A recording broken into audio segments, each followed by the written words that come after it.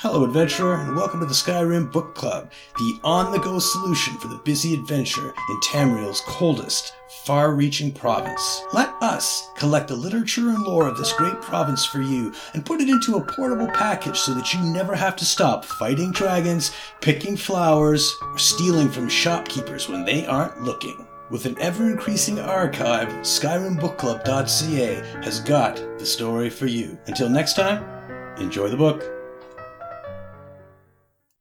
The Glint in the Night by Maxa Corand, dealer in rare antiquities. Scholarly notes surrounding the Blade of Woe.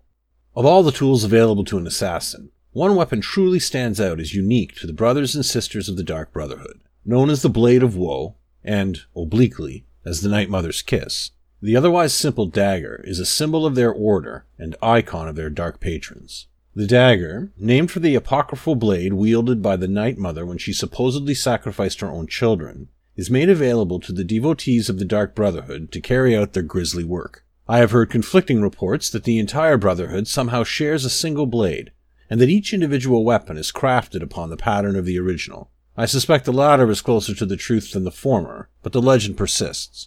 The Blade of Woe, sacred to the Dark Brotherhood's patron deity, the Dreadfather Sithis, supposedly contains a special power to send the souls of those it kills directly to the void. My own studies of similar artifacts have found no evidence of any such magicka. It's possible only a follower of Sithis can invoke these alleged properties, but I find it more likely that the blade simply holds special religious significance to its wielder, but no practical application in these regards. And since the victims of the Dark Brotherhood meet their ends in every way imaginable, including by poison and sabotage, they must believe, at least, that every death they inflict somehow finds its way to Sithis.